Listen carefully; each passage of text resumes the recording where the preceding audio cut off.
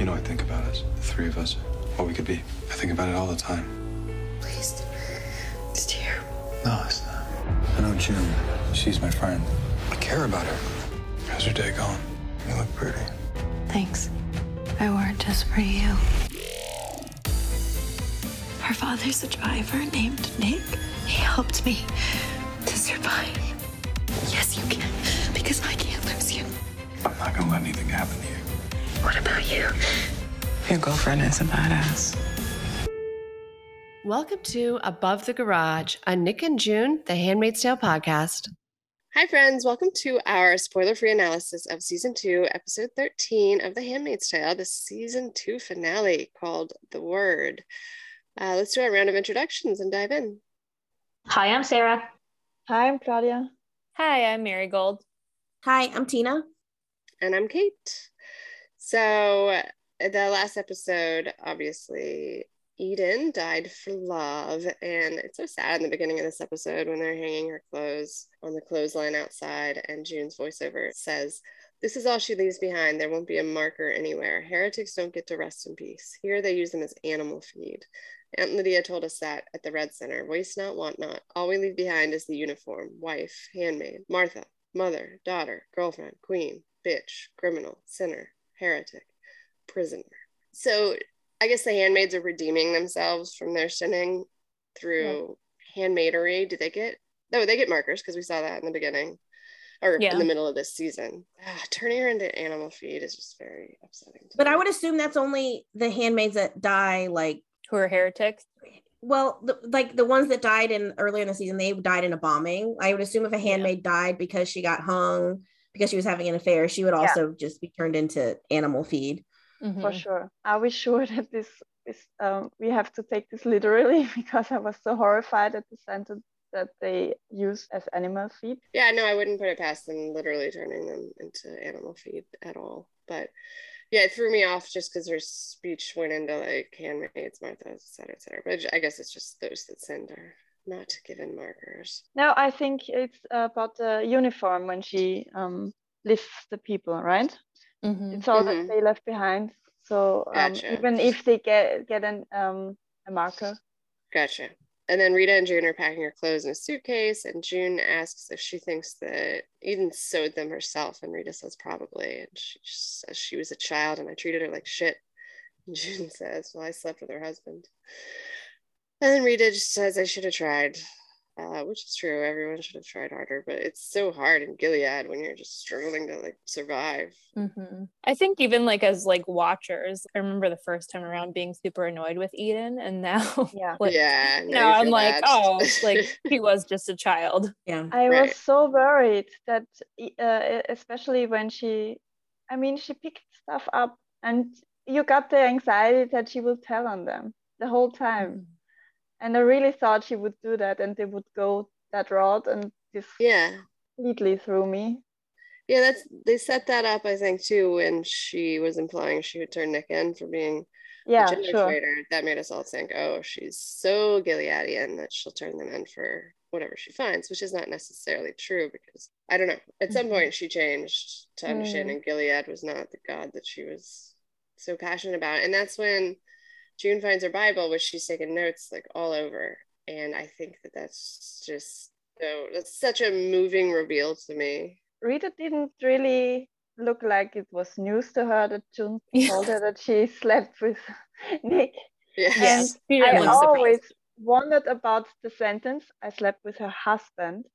So is she saying before they were married, or is she saying she slept with him while he was her husband? I'm really glad you asked. I've always wondered that too. Yeah. I feel like Nick wouldn't want to have endangered the baby after she nearly bled out. And that was the night they got married. I mean, I don't know.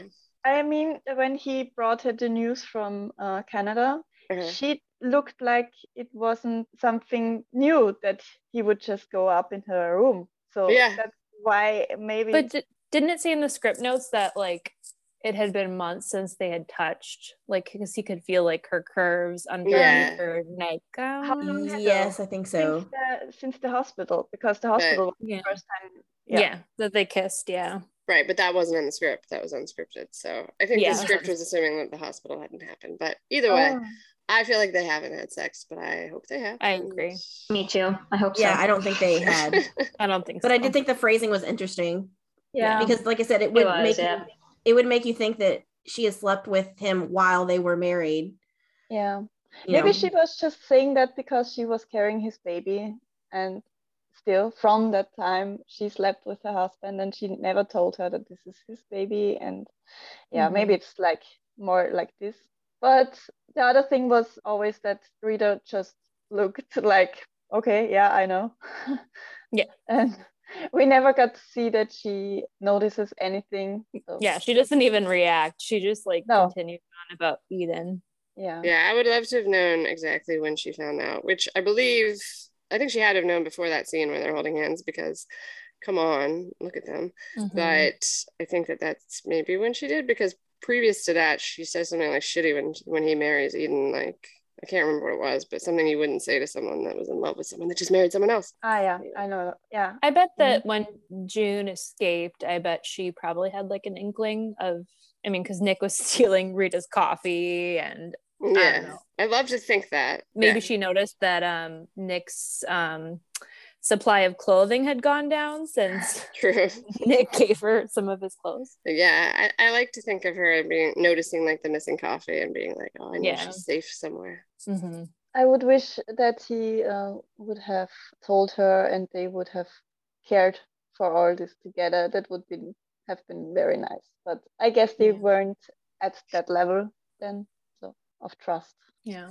I thought it was interesting, before June found the Bible, she opened like a box of Eden's with like a photo with her and her sister, and then like a stuffed animal bear, maybe? Yeah, it was a teddy bear, yeah. Yeah, so I think the bear was just, supposed to be another like symbol to us that like she was such a child. Yeah, I saw that too.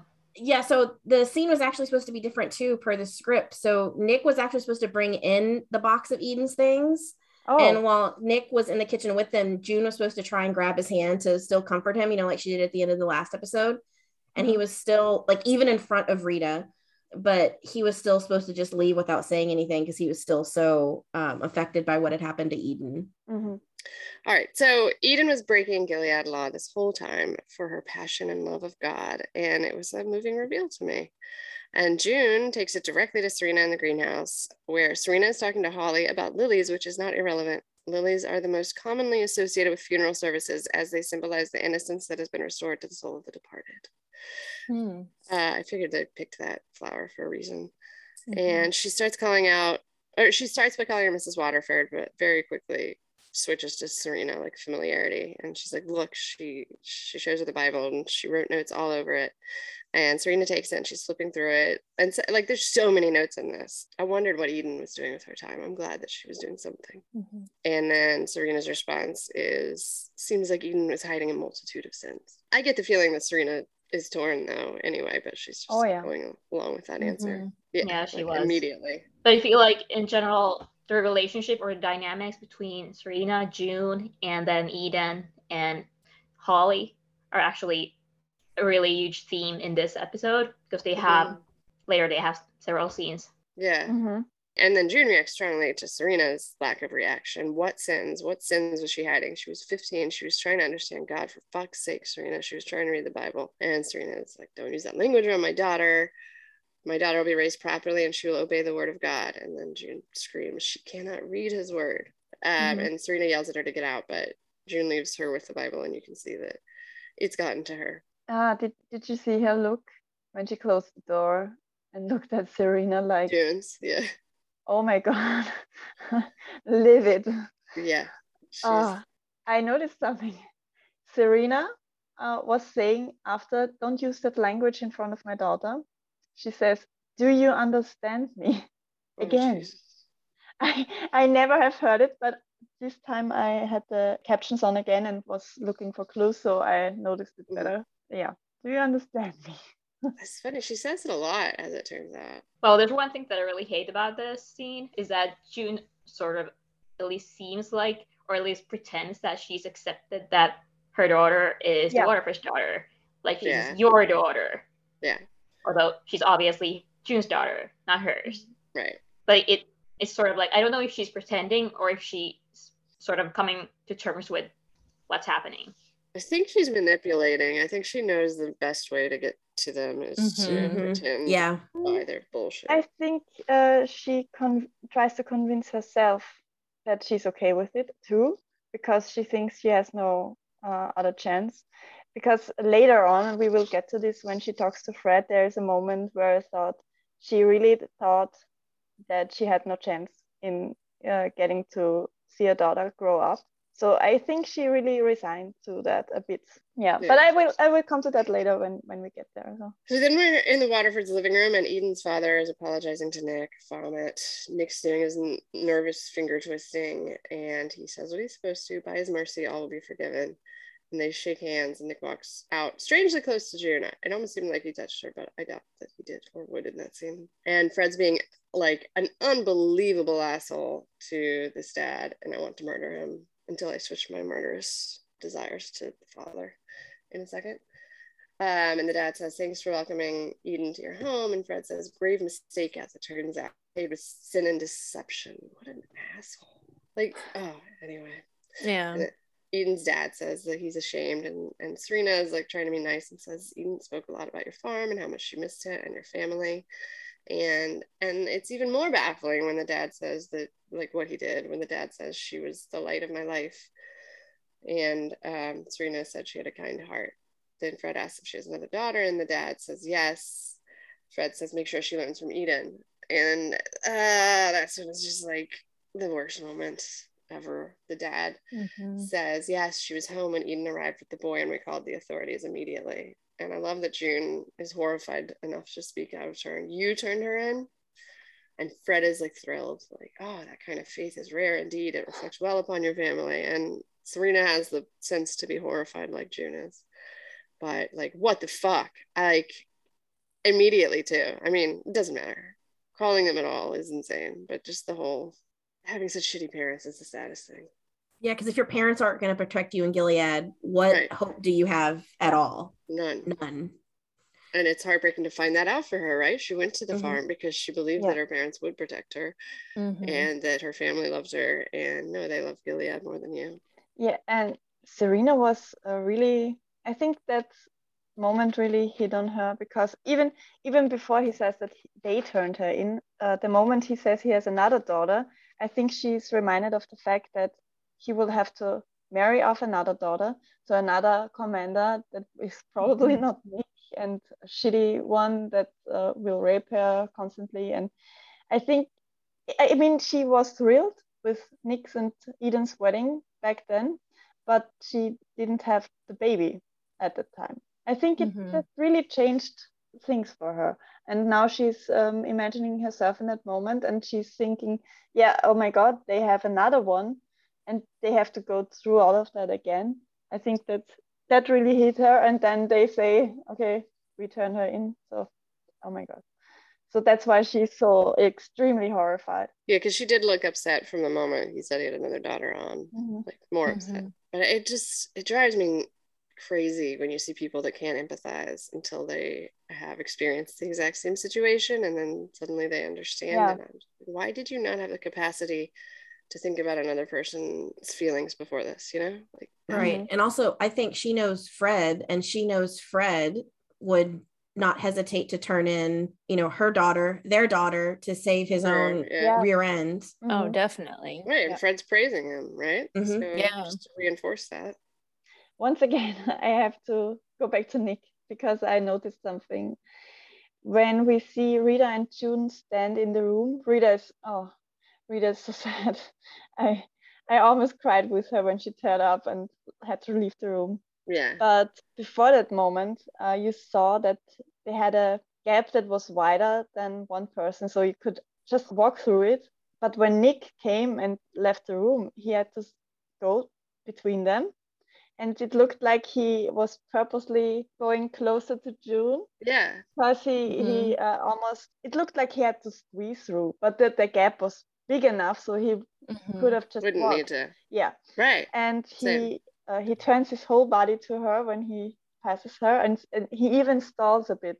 So I think it was the first time he was trying to get a bit of comfort from her. Just by standing close to her. Yeah, because in the moments before, he always tried to not have her near him because he didn't want to break. But I think the moment with the dad just was one thing too much, and he needed her, but he couldn't. And she was leaning her head to him, like in season 1 when they weren't even dating. Like, I don't know if we could say that they ever dated, but yeah. When she was having feelings for him, and they didn't even really talk to each other. She did that same thing when he came in to the room and stood behind her, and she was leaning herself towards him, and she did the same thing now. So I thought that was really cute. I hope that their bodies touched when he grazed her. So yeah. No, I noticed that too, and I was like, "Why?" Because he paused too, as if he was touching or something. I don't know. It was kind of sweet. One thing that I really like too with this scene is that we get to see the contrast between Nick and Fred. Really, Eden supposedly sinned against Nick. It wasn't Fred. And Nick is so forgiving, and obviously, how could he not be? And then, Fred just lays it on Eden's dad with guilt. And it's just a cool dichotomy of like how different Nick and Fred are. A good guy and a bad guy are. Yeah. I like that too. It's as if Eden had cheated on Fred. Yeah. But Nick is even going that far that he puts the whole blame on himself, right? So yeah, I mean, like he said, by his mercy, all will be forgiven. Like that's the most Gilead way of saying like you're forgiven. Like it's not her fault, it's not your fault.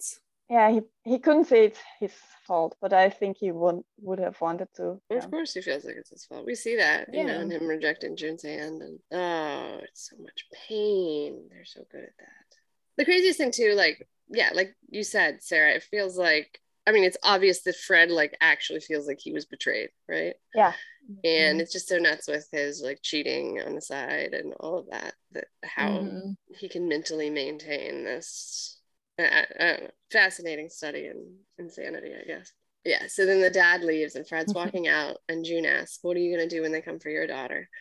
And it looked like Fred was leaving. Yes. Yeah, and I guess I thought he left, but he shuts the first time, but he shuts the door and he comes back in and he slaps June, telling her to mind her tongue. And June's had enough, and she slaps him back hard. I think that's like such a good slap. Way to go. It is. It was hard, and he grabs her face and pushes her under the couch and says, "The mouth of a woman is a deep pit. He that falls therein will suffer. You are the misery of all men, all of you." So it doesn't even matter that June rebels. He just hates all women anyway. So glad that she does. Surprise. Yeah. Yeah. But it's the first time he raises his hand against June, right? He never, she was a bit defiant before. He rapes her, of course, but we know that. It's horrible enough. But he right, in anger hitting her. I think he accepted her way of talking sometimes. Yeah. Yes. And now he's just snapping. But that's kind of a victory for June, as Rita and June kind of celebrate it. So why do we think that Fred has been so affected apparently by what happened to Eden that he gets so mad at June at this time? Yeah. So what happened to make him like this at this point in time? Why not before? Yeah, I think it's the fact that it's slowly sinking into him that not one of the women in his household are really following his rules. And now June does it again, and it's just because he references it later. Bring me one obedient woman in this household. Yeah. So I think it was like he realizes that he has not the upper hand in this household because he is surrounded by women and no one really truly follows his orders. I think, I agree with that. And I think too, just like in the end with Nick, that I think he's starting to understand that he doesn't feel feelings that he should, maybe. This should be affecting him when she says what happens when they come for your daughter. Yeah. But it doesn't. He really has very empty soul. We haven't seen him really ever bond with the baby. I don't know that he cares though. The crazy thing is that he had feelings for another human before, because before Gilead we knew that he was deeply in love with Serena. He followed her everywhere, and it's like the power draw every ounce of love and compassion out of him. And such a different person ever since he murdered that first woman. Do you think that he truly ever loved Serena though? I think he did. It looked like that, but I don't know. He's probably was a narcissist ever since he was a grown up. But I think the fact that he truly followed her and wasn't the one calling everything was speaking more that he was really eating her shit up. Yeah. It seemed like it. Yeah, I would say that it seemed like he loved her too. But I guess you could go back to him saying love is just lust with a good marketing campaign. Maybe it was just like the honeymoon period we're seeing that's like lustful. Yeah. I don't know. I just noticed that maybe he hadn't felt real power before, and ever since he got the power, one taste of power changed him. Right. Do you think that he's happier? I mean, I guess he must think he's happier now than when he was happy with Serena. Do you guys think that like he actually is happy with power? No. I don't think so. He's constantly angsty that it all goes away again from him, that it will be taken. Like when you want money because you think money will make you happy, and then when you got that money, you are afraid that it all goes away and you can't afford anything anymore. I think it's the same with power. I don't have both, so have you been there? But yeah. All right. So then Rita's in June's room with Ice asking how it feels. And June says her face is fine, but she may have broken her hand. And Rita smiles and says, praise be. I love their relationship at this point. They're fully friends and hate Fred and, you know. And then Nick's coming in the room as Rita's walking out. And obviously, since it's in our intro, we love when she says, your girlfriend is a badass. And he smiles at her and laughs his quiet Nick laugh. He knows she's a badass. He knows his girlfriend is a badass. And then June starts saying it's okay to him because she knows he's broken. She knows the guilt that he feels over Eden, and he's letting her see him like as vulnerable in this scene. Yeah. What I love though too is like it's so Nick for him to like he comes into the room but he hangs by like the door frame like where like he doesn't like demand her comfort. Like you can tell he wants it, but he doesn't want to impose like his grief on her. Right. I love the fact that when Rita passed him and looked at him, it's like she's giving him the absolution that she's okay with the fact that like she's saying it's okay that you are with her and you don't have to worry about that because she probably knows that he's feeling guilt about Eden too, like she does and like everyone does in the household probably except Fred. Almost. I was gonna say that's why I like all the different layers. Every time she says it's okay, it feels like she's saying it's okay for something different. You know, June, like, right. Yeah, when she's trying to comfort about him. Rita first. Oh, so, Rita, I'm sorry. No, it's okay. No, I was saying because Rita looked at him. It's the first time since June said that they have a thing, that they are a couple basically, and she looks at him and gives him. This is the first person except June that knows that they have something. Yeah. So her being to him like it's okay. She's a girlfriend. Own up to this fact. Right. It's like she's giving them the absolution that it's okay. Yeah, I love that. And acknowledgement as a couple too, sort of like recognizing them that they're a couple. And I'm sure that's exactly it's a really big thing for him. Yeah. Mm-hmm. And he's like glowing up. He's still after the chuckle when she says the girlfriend is a badass stuff. Mm-hmm. He looks at June when Rita leaves, and he's still smirking and still happy and proud and. Yeah, and then everything falters and his head drops. And that's when June feels the need to finally step up to him. Oh, God, I love it. No, it's an amazing scene. And I think, you guys can correct me if I'm wrong, but I believe this is one of the first times, and maybe the first time, that June comforts Nick, which is very significant. You know, it's always she's going to him and he's comforting her. But this is now her saying that he is hurting. And you know, even though he has come to the room to comfort her, she is gonna go and give him the comfort that he needs in that moment, which I think is just speaks volumes for the progression of their relationship over these 2 seasons. It's so beautiful. It's such a beautiful, touching moment between these two, and I just love it so much. Do you think that he went there to comfort her? Do you think he even knows about her? I think so. Laugh? Yeah. I think it's another thing to his guilt. He feels like now his love got hurt because of the fact, I mean, he always knows that she's a prisoner and he's like a bit of a guardian, and but she just was assaulted and he couldn't help her above on all the shit that happened before. And then probably he thinks about the fact that he can't be with his baby too, because she just cried. I mean, I think it feels like everything just drops on him once again. Have you guys noticed, like, after she reaches up and touches his face, you almost see like his shoulders seem very tense, and when she touches his face, his shoulders drop, and like his whole body, like he loses he loses all of his tension. It's so beautiful, all the little things. Yeah, he has tears in his eyes again. Yeah. Oh my god, I don't know how Max does it, but it's always within a second. He looks normal, and then suddenly his eyes are flooding. Yeah. And then they hear the baby crying, and June has a brilliant idea. And she takes Nick's hand and brings him to the nursery. And when Rita sees them, she understands immediately and hands the baby to June, and then watches through the crack as June teaches Nick how to hold his baby daughter. And it's super sweet. And Rita smiles, and then the smile turns into like, she looks resolved as she closes the doors. But we get to stay and watch the sweetest scene ever as June introduces Nick to his daughter, and he's like crying for a happy reason now, and she says, look what we made, and he's totally overwhelmed, and then she kisses him on the cheek and finally tells him she loves him.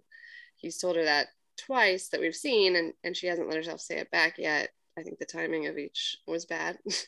But and I think it's clear that she's felt it for a really long time, but now she's all in, and they have their sweet family moment, and Nick tries to bring the baby even closer. I love that afterwards, after she says I love you, and he like pulls her in closer, like they can't be close enough as a family. And my caption said, he said, hey, come here, you're really sweet. I thought he said sweet. Yeah, that's what mine said too. That's what mine says too, yeah. And he says, hey, sweetie, when like this camera is showing, he whispers it. You can't hear it unless you're watching the captions, but I think that's adorable. I feel like June said I love you to Nick because she knew that he needed to hear it. I mean, like, she felt it previously, but like she finally said it because she knows that like he's going through some shit. And I also, whenever we do our rewatches and like the episode title, I know the word is, you know, referring to the Bible, but then I also thought maybe it was referring to the word love. Yeah, I know that's a little cheesy, but no, I like that. And there's always multiple meanings. Yeah, right. And I realized that I don't know why I didn't notice this before, but it's like the ending of season 1 all over again, but in reverse. Because last season finale, she just noticed she's pregnant and she's devastated and she's on a low point. She was hit. They found out about her and Fred, and she's pregnant and she didn't want to be pregnant, everything. And they basically were broken up by then. And he comes in and hears she's pregnant and sees her state, and he brings her everything. He shows her that he's all in. He didn't give a shit that Serena was there, and he gave her a family. And now June did the reverse. He's broken, and she realized he needs that. He needs to give in the fact that he has a family now too. And yeah, it's the same, exact same scene, reverse, I think. Yeah, that's interesting. And he's so lost for words. I love it. Yeah, I really like, I'm sure you've all seen the script to screen video they have for this scene that's on YouTube that Hulu released, which I love. But what was really telling is, and even looking at the script, because it was different on page just a little bit, but Nick had no scripted dialogue in that scene at all.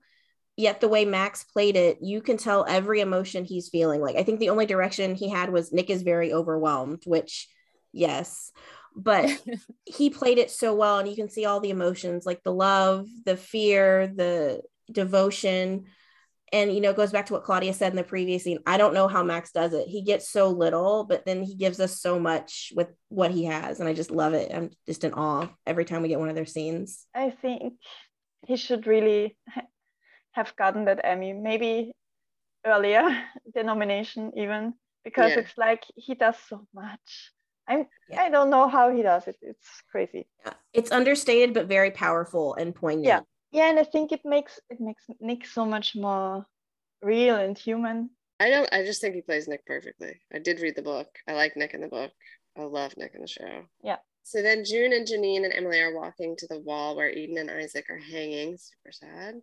And Janine's giving June shit for being negative. June says they drowned her in a swimming pool. And Janine counters back, they died for love. And then she's telling them how she found the Bible in their room, and they can all agree that she was brave. Then it's her and Emily talking about her first ceremony coming up tonight with Commander Lawrence. And June tells her she'll get through it. Just imagine the commander falling into a wood chipper or something. And Janine objects, saying that's awful. Come on, Janine. And then Emily tells June she's been dreaming about Oliver. It's his 7th birthday next week. And that's one of my favorite. I don't even know how to say the word. Is it GIF or GIF? I can never remember. GIF?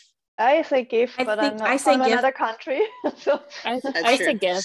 I think it's GIF, but officially it's GIF, but I don't like that. So okay, maybe that's like I definitely got conflicting information, but I think that I reject that information, like you said, because it's just too weird to say it like that. Yeah. Okay, it's gifts then. We're saying gifts. Anyway, it's one of my favorite gifts when June says, well, we should celebrate.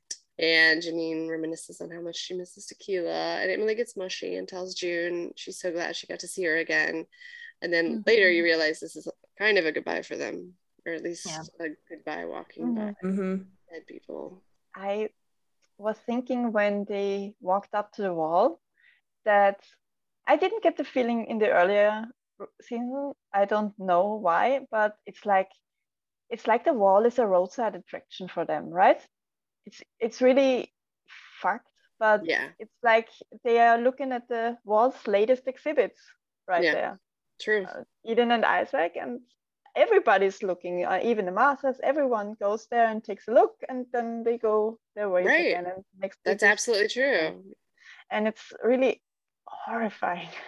Like they're like, let's go walk by the wall in the first season, right? Right. Hanging there today. Yeah, actually, I hadn't really thought about that before. But you see the Marthas down there looking. Yeah. Ugh. And they go up and look down from up the different angles this time, and then we go downstairs. But no, they don't look at them when they go down.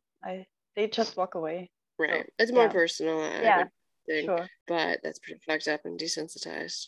Yeah. They get sort of hear the same attitude when they start talking about the ceremony that Emily's supposed to go through with Lawrence.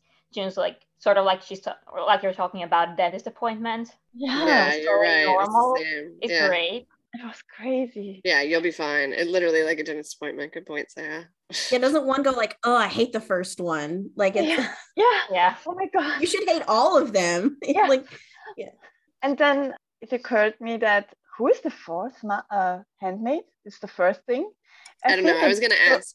I think it's Dolores, but I'm not quite sure. I think she looked like Dolores. Maybe she was it, maybe not. But then I realized who's walking partner, because I mean Emily couldn't be June's walking partner now, and so is the one that we don't know her walking partner, and Emily and Janine are now walking partners. It's like I thought June and Janine were, because what was it, a couple episodes ago when they were walking on the bridge.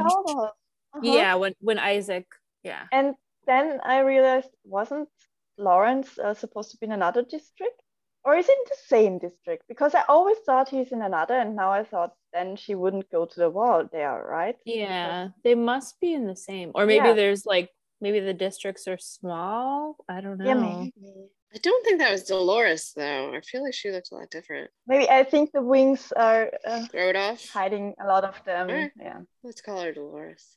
Oh, and I think because Emily said, I'm glad I got to come back here. I'm glad I got to see you again, June. I think that Emily planned her assault right then and there, or even before that, because it's like she's saying goodbye, right? Yeah. She thinks she's going to die after this night. She's planning on to defend herself at the ceremony. Yeah, and then go down for it. Right. And then when that doesn't happen, she's like, well, shit, I have to kill somebody. Yeah, I think that's why she was getting all mushy on her. And then we're at Naomi's house, and she looks like an evil queen, like looking over from above. But they come in, and Angela, you get to see Angela and Holly in the same scene, and Angela's healthier again. And Naomi says she prays that things have settled at Serena's house. She's always getting digs in, like no matter what. Not that they can avoid discussing this, but it's all she ever does. But it is a perfect time to feel Naomi out on the future of their daughters, which Serena does. And then when she seems like warm to the idea, she asks what other wives might share their thoughts. And they go to the group. The scene fades away, but it looks as if they're going to speak to the group as a whole. And there are a lot of wives there. Dangers. Yeah, and they turned to them when they walked up, so it's like they were expecting the queens of Gilead. Yes. But I think the masters look for the babies while they are having their soirees, and only those 2 babies are in that room. Oh, they're the so only maybe babies. It's like so they are the queens. They are the queens. They have the babies. So something about Naomi's costume also made me feel like evil queenish. I don't know, something around her shoulders. Yeah. I don't even know what that was, but that was extravagant. Yeah. And then Emily comes down to prepare for the ceremony, and there's music playing in the house, a song called Itchy Poo Park by Small Faces. And before she goes into the study, she starts like frantically looking for a weapon, and she finds a knife. She's really over being a handmaid at this point, no more. Although maybe it's more than that, since she attacks Lydia later. It's maybe she's just had enough of Gilead, period. Then when Lawrence enters the study, Lawrence notices her kneeling there, but he kind of pretends to just be about his business, yelling Cora about orange juice. He's just fucking with her. He just likes torturing. I mean, like, he's entertained by it. It's not malicious, I think. Maybe. Okay, yeah. Maybe, yeah. It's sort of like he likes torturing her. Yeah. But he's speaking a bit softer to her, so I was not sure if he really noticed her or... Right. Yeah. I think he did. I think he's just fucking with her, but who knows? Anyway, it takes a bit for him to finally be like, what are you doing down there? She's like, we have a ceremony. And he's like, no, I'm not doing that with you. Get up. I looked the song up because I know most of them are there for a reason. And it's about skipping school to hang out at a park. And it's like, it's funny because they're skipping the ceremony. It's like he's putting that song on for a reason. That's funny. The lyrics say, what did you do there? I got high. And then people got riled up because it's a song about getting high. And he said, no, it's like we used to go to a park called Ichiku, and we used to bunk off school and groove there, and we got high, but we didn't smoke. We just got high from not going to school. So it's like he's getting high from the fact that he's defying Gilead's laws. It kind of feels like that. Yeah. So I really love that they put that song in there. Yeah. And then Lawrence talks about how can I motivate employees if I can't leverage salaries. Racist. And he says Hertzberg, right? And I mean, he shows that he doesn't really want to see them as slaves because he isn't really confirming with that. But then I looked Hertzberg up, and it's Frederick Hertzberg was a psychologist who became one of the most influential names in business management. And he did the motivator hygiene theory, the 2-factor theory of job satisfaction. How do you motivate employees? And so Lawrence name dropping him is like he's aware that Emily is educated and that she's a professor. And so he's like enjoying the fact that he can just name drop something like that. And he's sure that she knows what he's talking about. Yes. So it's like he enjoys his little conversations, even though they don't really have conversations. One-sided conversations. Yeah. It's too bad we don't have long with the two of them. It'd be interesting to watch for longer. Mm-hmm. And then we're with the commanders, and Serena walks in, and one of the commanders makes a joke about Fred forgetting his lunch, which is obnoxious. And Serena says, we are here to propose an amendment. And she turns around, and the wives all walk in behind her. And she says, the Holy Scripture is a gift given to all of humanity. We believe that our sons and daughters should be taught to read it, which Putnam calls a radical proposal. And Serena says it's offered with the deepest respect and love for my daughter and all the daughters of Gilead. But Fred looks like angry the whole time. Oh, yeah. And says they'll consider it, but Serena's not done yet. She takes out Eden's Bible and starts reading as some of the wives like take off behind her, terrified. I feel like she could have chosen a better excerpt. But I thought the entire scene was so funny because the moment all the other wives walked in behind Serena, the men, they were so intimidated. Oh, yeah. I missed by it. this group of women suddenly coming into the chamber. Their man cave or whatever. Yeah. Which literally is the reason that they don't allow daughters to read, because they're trying to avoid this exact scenario of women Mm-hmm. challenging them, you know? It was surely all of their wives from the council, plus more of them, because it was like 30 women. I counted them. 30 women came in, and the council is like, what did we say? Nine? Yeah, 9, I think. Yeah, along those lines. But I realized that behind the women, on the other side, there was a whole crowd of men, most likely other commanders. They are not on the council, but they still get to sit in the council meeting. Oh, I didn't know that. Maybe to hear the things and to spread the word. I don't know. But it's like they're proud to listen. I missed that entirely. Yeah, I didn't see that either. I didn't either. But I noticed that I think that Serena wouldn't have read the Bible if she would have noticed that they really took her seriously. But Fred is like, yeah, we will certainly discuss the issue. And she looks at him like, I see your bullshit and I call you out. And then she opened the Bible. So that was kind of funny because it's like, it was like a standoff between those two, right? Yeah. Yes. But they walk out, and after they leave, Naomi tells Serena she shouldn't have done that. And Serena says, be bold and mighty forces will come to your aid. William Basil King, a Canadian minister, said that. And Fred comes out and he thanks the women for the interest in their work, making it like, to me, like as condescending as he can, right? And basically dismisses them. And Serena stays behind and tells them, I did this to set an example for our daughter. And Fred says, and so you have, right before they take her away. And she's screaming. He's the worst.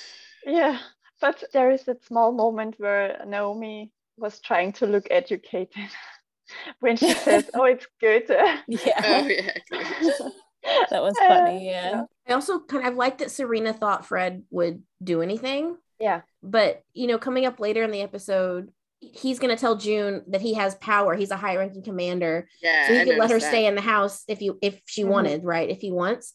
Mm-hmm. So to me, that says he could have had the power to stop what happened to Serena. Oh, definitely. And he chose not to because she made him look bad. She came and it's his wife that's, misbehaving in front of all of his friends and made him look bad. So even if, they had said, well, do you want to show some leniency? I think he probably was like, no, let's go ahead and give her the punishment she's supposed to have for this. Mm-hmm. Yeah. Because he's just a cruel power. Yeah. Mm-hmm. He wants that power. He wants to keep, it's like the Eden thing when he was praising her father for turning her in, he's doing the thing. He should be protecting his wife, but he's not. He's doing what Gilead says he should do, which is enforce his punishment on her. Yeah. Yeah, he's putting her back into her place, I guess, too. Not even just in Gilead, but in their household, too, because she's like acting up again and again and again. And now he's like fed up and says, okay, punish her because she needs a beating. I don't know. I guess he thought that the beating was enough that he already gave her. I think that Fred secretly, or maybe not so secretly, likes that Serena and June are powerful because when he can dominate them, like it gives him even more of like an ego boost. Sure. Yes. Yeah. Mm-hmm. I agree. Plus, Gilead's a very boring place, so I think he probably enjoys these, but he didn't like being embarrassed. No. And then Lydia's visiting Emily, and she's delighted that the ceremony went so splendidly. And I was surprised because when Emily doesn't answer to off Joseph right away, I was surprised Lydia calls her Emily like 2 seconds later to get through to her. And she's alternating between telling her to be appreciative and calling her perverse and degenerative. But it's when she says, it's like I cut out your tongue, referencing removing her clit, that Emily decides she's had enough. And she attacks. She stabs her in the back and she hits her. She knocks her down the stairs and she goes down after her and keeps kicking her. She definitely wants her dead.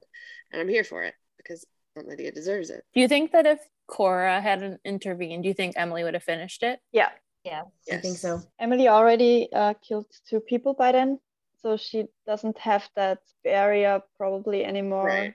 That we have, yeah. Yeah, she's totally suicidal. And this time I watched her reactions a bit more, and Lydia was leaning towards the bed and taking her coat off and cleaning a bit because she wasn't happy with the fact that the coat was lying there, I guess. And Emily looks a little freaked when Lydia grabs the coat, and I wondered. And then later she takes out the knife under the blanket that lies directly under the coat.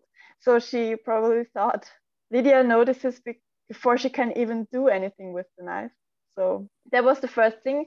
And then while Lydia talks and Emily doesn't talk back, Emily's face gets more and more and more livid. And you see how she really completely breaks. And I mean, she was suicidal already, but I think this was the last drop. And then she thought, okay, I'm done.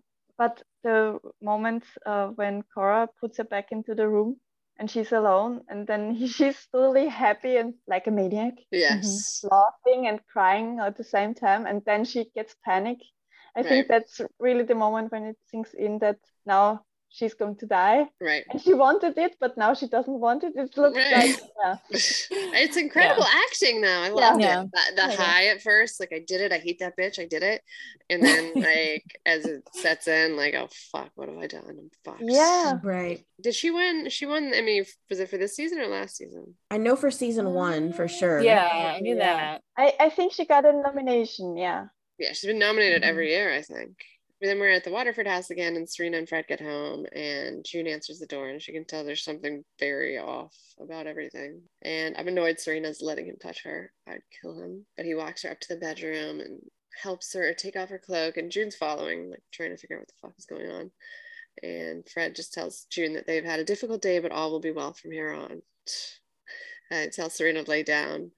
And he puts a wedding ring on the table, which I'm assuming it's hers, but it looks so wide. It looks so much like a man's wedding ring to me. Either way, it's appropriate, as he definitely betrayed his marital vows when he did this to her. And he says he will go make her tea and leaves the room.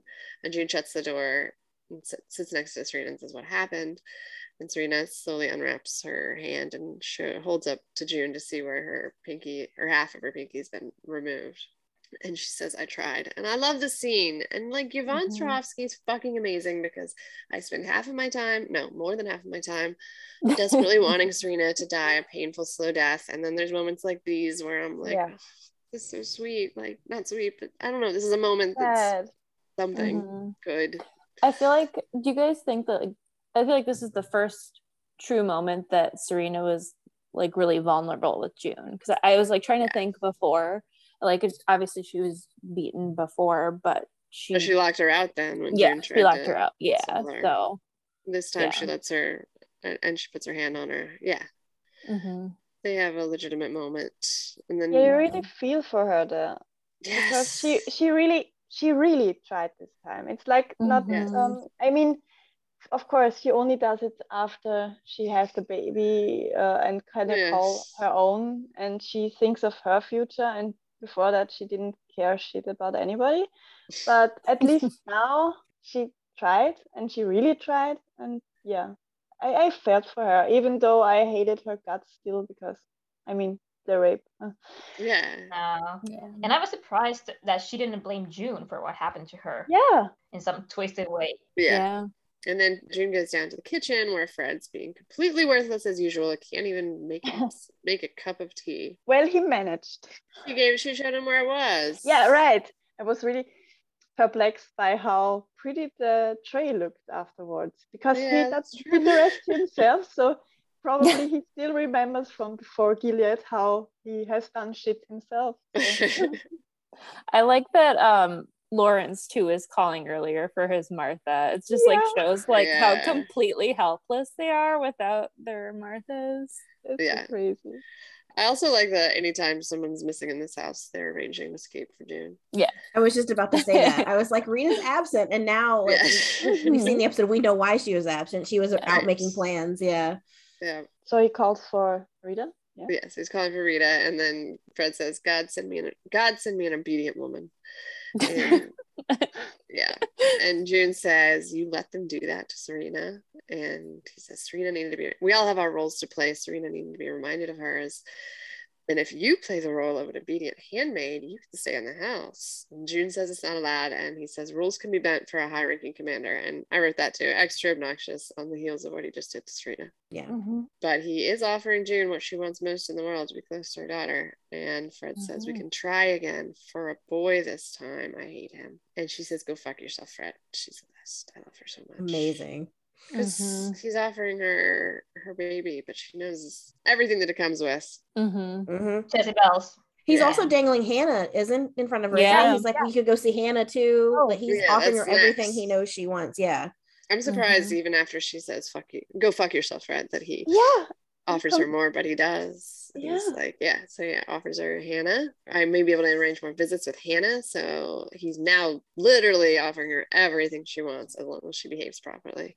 And she's so angry, but he tells her to think about it and leaves the room. And I just think the fact that he has the power to give her everything she wants, but only in exchange for being raped and abused, it's unfathomable. I wondered at first why he would want that, because obviously June is not obedient to him. And she will have her flare-ups every now and then, and he hates it. But I think the fact that if he would get her a bit more under control and they would work together so she can have a kid and he can get what he wants, he can stay better in his position as a high-ranking commander, or at almost the highest rank, right? Because he knows that she even has some pull over Serena. And if June feels better, then probably Rita will behave more. So he knows that everything is linked to June, and when he gets her to be a good girl, then everyone will follow and keep his position. It's all about his position. It's not for a boy. It's about him keeping the position, because every time his household falls apart, he gets punished as well, right? Right. But I feel like most of that's June's fault. I think he likes how June intellectually like stimulates him almost. Like she's a good, she goes head to head with him very well. I think he likes the push, the back and forth with her a lot. Yeah. And she's a thing that he has not tamed. I think that he actually likes that. Yeah. And this is the moment that I was referring to at first, because here you can see that June gets that glimmer of hope that she can stay with Holly. And it looked like she has really closed that bridge before. So now he's opening the door for her again. So maybe she can stay, and she thought she never gets to stay. So her reaction was showing me that she really closed off the chapter in her life and really thought that this was it, and she would never get her baby out and get to be with her. Oh God, her face work in this again is like she's sadly, the change is getting worse and worse and worse. And at the end, it looks like she's barely holding it together. I mean, I actually hadn't thought of this before, believe it or not, but he's even offering her Nick basically on a platter. Yeah. Nick would be there too. Yeah. Yep. But she's strong to not give in to that. And then Lawrence is ushering Emily out of the house like quickly, and Eleanor, his wife, is upset, and she yells after them, "It was nice knowing you." And in the car, he tells Emily she must be so proud of herself, and turns the music up loud, and it's Walking on Broken Glass by Annie Lennox, which is appropriate. And he's still just fucking with her, I think. And she is crying. She's like sobbing in the back because she thinks she's being taken to her death. I'm quite sure. So Eleanor, she doesn't seem like she's thinking that he's going to kill her off. I think she knew that when he's leading her away, that she won't die, but will get sent somewhere. She's saying, yeah, I didn't get to say goodbye. It was nice knowing you. It's like, normally she was so horrified by what her husband did before, she would yell at him and say, don't kill her, or something like that, but she doesn't. And he's only saying, you don't need to be a part of this. It's like he wants to protect her from the fact that maybe if he goes down for it, maybe she doesn't have to. But of course, we know that if the commander goes down, everyone will. So that doesn't make any difference. But I think that she knows that he's not going to get her killed. So that was my... Oh, and the part where he says, you like music? Who doesn't like music? And then after Emily cries and he turns the music off again, and she says, stop. And he's like, oh, not a music fan. Huh? Yeah. Then June's in the nursery with Holly when Rita comes in and tells her that they can get her out if she goes now. So when she saw the three of them together as a family, and on the heels of what happened to Eden, she clearly resolved to get them out and immediately made it happen. And we see now that there's a house fire outside to create a distraction, and Nick is looking up at the house repeatedly. Like, to me, it seems like he knows what's going on and he's nervous and just looking out for his chance to help further. And June runs to gather her stuff and then decides to stay and carve Tenolite Carborundurum into the wall. Time she should obviously not have wasted, but as this is a television show, I did like the extra touch. Really ties the room together. Yeah.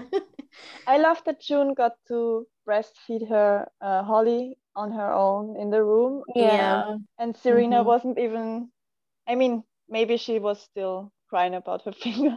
So I don't know. I think she was very heavily medicated on probably pain medication. But since the night before, June and Nick were in the room totally unbothered. So I think that Serena really doesn't care about Holly in the night, right? I doubt that Serena does any of like the unglamorous parts of motherhood. Yeah, she looked like she does it in the first episode we see her with Holly. Maybe, yeah. Because she didn't give Rita the crying baby, but I think in the night it's just too much for her. Yeah. Oh, yeah, and Rita is saying, we can get you out. And June is saying, who is we?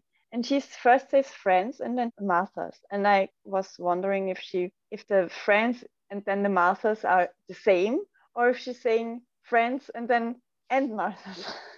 But it probably is the same. But you want it to be Nick and Martha's. It would hint a bit at Nick if she would have let it just leave it as friends, because he's a friend too. So yeah, I agree with you that he surely has to have known. He ushers the other guardians away, and then he looks at the house and looks totally concerned, panicky, I don't know. And it looked like he knows if he doesn't go now and go to her, he will never see her again, and this is his last chance. Yeah, I agree. June goes back to Rita, who hands her the baby, and she does give that look. She does see Nick outside the window. He looks up at the right time. And they look at each other for a long beat, and then he gives her the sad, not sad, but the goodbye, encouragement nod. You gotta go. And it's sweet. And she's off. And Fred sees the fires, and he calls for Nick, and he asks Rita what's going on.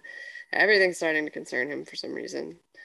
And he goes upstairs. I love the look Rita gives him on the landing, though. Yeah, I was going to say, can we just praise Amanda for that? That was amazing. So good. She's daring him. Yeah. Yeah. He knew what was going on then. Yeah. He sees the nursery's empty and June's room is empty, and then Nick comes in and he looks at Rita and runs up the stairs to continue with his part of the escape. And when he's in the hallway, Fred's turning back around and telling him to go downstairs, get a search team, and Nick approaches him, puts his hand on his shoulder, and uses his other hand to show Fred his gun in a threatening manner. He's not going to let him leave to form a search team. And Nick says, it's too dangerous out there. We'll stay here. And once again, Fred looks absolutely baffled that somebody would do this for someone else. Just cannot understand. Yeah. The script said that when Fred said my child, that angered Nick. No, that's not your child. This is what you do if you're going to protect your child. I'm going to stop you. Right. And yeah. No, I like that. I was surprised, though, that Fred got it so quickly. Because when he notices that something was going on, he just goes outside, really not that fast. And then he calls for Nick, and Nick isn't there. And then he sees Rita, and it's it trickles in that it has to have something to do with June. And it happens so quickly. And I was really amazed that Fred, who does never notice any other shit, and immediately goes and looks for June and the baby. I mean, it's a fire outside. It's another house, right? Yeah, Fred is not that smart. No, but okay, this time. And I mean, Nick slowly going up the stairs, totally unhurried. And he goes to Fred with already the hand on his gun. Mm-hmm.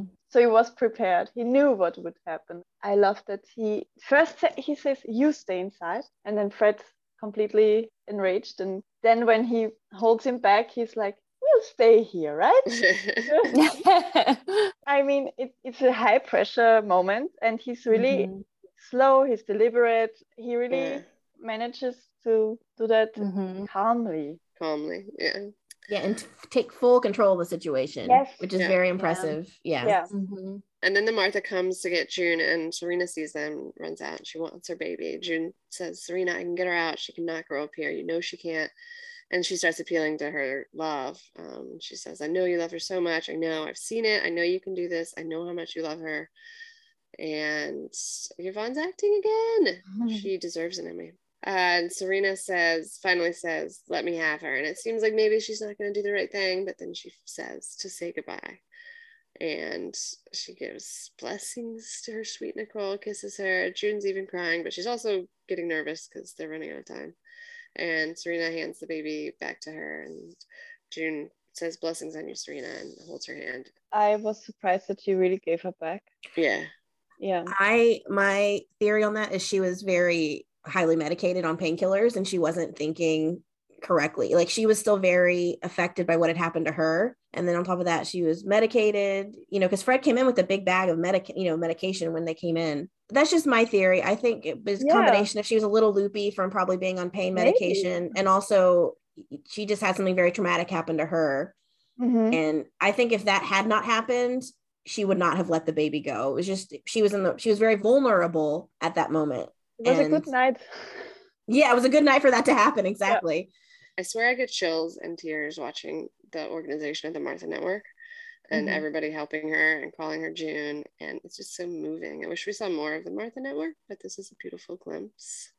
Yeah. They've really got their shit together. There are helicopters searching for her now. I would think that an escape would make a lot more sense in the middle of the night. The helicopters weren't looking for her, because I had the same thought, but Fred is still held back. I know. I was wondering, what are the helicopters for? The fire? Because there are 3 or 4 places where there are fires already. So it's not just one. There were, in the first time we see the fire from above, it was 2 or 3 that I could notice. And later on, when she crosses over the street, then we see another view from above, and we see another fire that was not in the same area than the others before. So they really put there multiple. So I guess the helicopter was there to help say where the fires were and if there were more. Yeah. They're putting a lot into this escape. Yes. And I wonder for who this escape was, because I don't think they can do that in one night. It wasn't Emily at first. Yeah, good point. It's also possible they were looking for the people who set the fires. Yeah, probably, yes. And June's soothing Holly when she seems to get scared that she's lost Hannah's picture and all the running, but she's relieved when she finds it, and she starts remembering Hannah.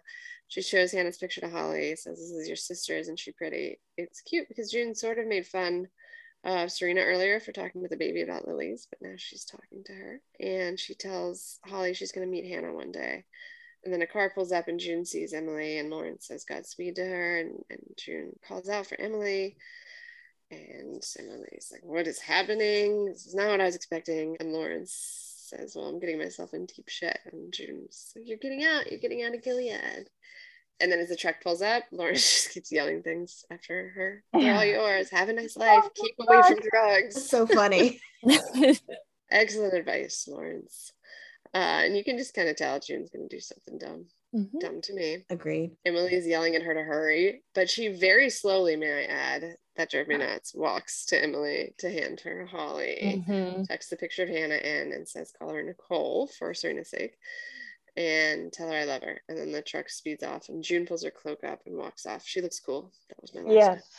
But I think June already decides to stay back when she's thinking of Hannah and telling Holly that they will meet one day. And she puts the picture into Holly's blanket because she knows she's not going with them. I have to disagree, because who's going to take her fucking baby? Yeah, no, but... like, she can trust Emily, but she can't trust, like, the driver. He realizes she can't leave. I think she realizes she can't leave in that moment. And but she thinks somebody will bring her out. So maybe she thinks that she can give them the baby, so the baby gets out, and she doesn't. I don't think she decides it until she sees Emily. Because, I thought the same thing when I rewatched it. I thought when she tucked the picture into the blankets, I was like, oh, she's deciding she's staying. Like, this is it. But I hadn't thought about who would have taken the baby. I guess would she just have not gone with the baby too? Like, which they've just both She stayed? can't do that. No, I agree with Kate. No, but she's after saying that, she kisses her goodbye. She is almost crying. She tucks her in closer and she kisses her multiple times and she hugs her, and it's like she's saying goodbye. But like the first time she escaped, it didn't work. A guardian, like these guys are trying to help her, and they're not going to take the baby because there's multiple stages of escape. She's now been through it and she knows how it works or doesn't work sometimes. I agree. She wants to not leave Hannah at that point, and certainly if she sees the opportunity. That's but what I was about to say. I don't think she knows. Yeah, I don't think she can possibly think that it would be the right move as a mother until she sees Emily, someone she trusts. Yeah, I was gonna say maybe she got the idea, and then when she saw Emily was there, now she got the opportunity, so she took it. Maybe, yeah. I mean, there's definitely something changing there and happening in her brain. You're totally right. When she's thinking about Hannah, that's changing. But I think until she saw Emily, it couldn't be executed. Maybe she thought that she can bring her over and then go back. Oh my goodness. Yeah. Crazy. We know she's crazy. It strikes me something that June would think, though. Like, drop her off and then I'll run back. Right. Okay, I think that's a wrap on our spoiler-free analysis of season 2, episode 30 of season 2. Actually, season 2 is done. Yeah, another season in the books, and like, I don't know, 50 plus episodes. So good job, everybody. Come back on Wednesday for our deep dive into this episode. And if you're a Shining Girls fan, come back tomorrow for our discussion of the Shining Girls season finale. Big finale week. Thanks for listening. Bye. Bye. You know, I think about us, the three of us, what we could be. I think about it all the time. Please. It's terrible. No, it's not. I know June. She's my friend. I care about her. How's your day going? You look pretty. Thanks. I wore it just for you. Her father's a driver named Nick. He helped me to survive. Yes, you can, because I can't lose you. I'm not gonna let anything happen to you. What about you? Your girlfriend is a badass.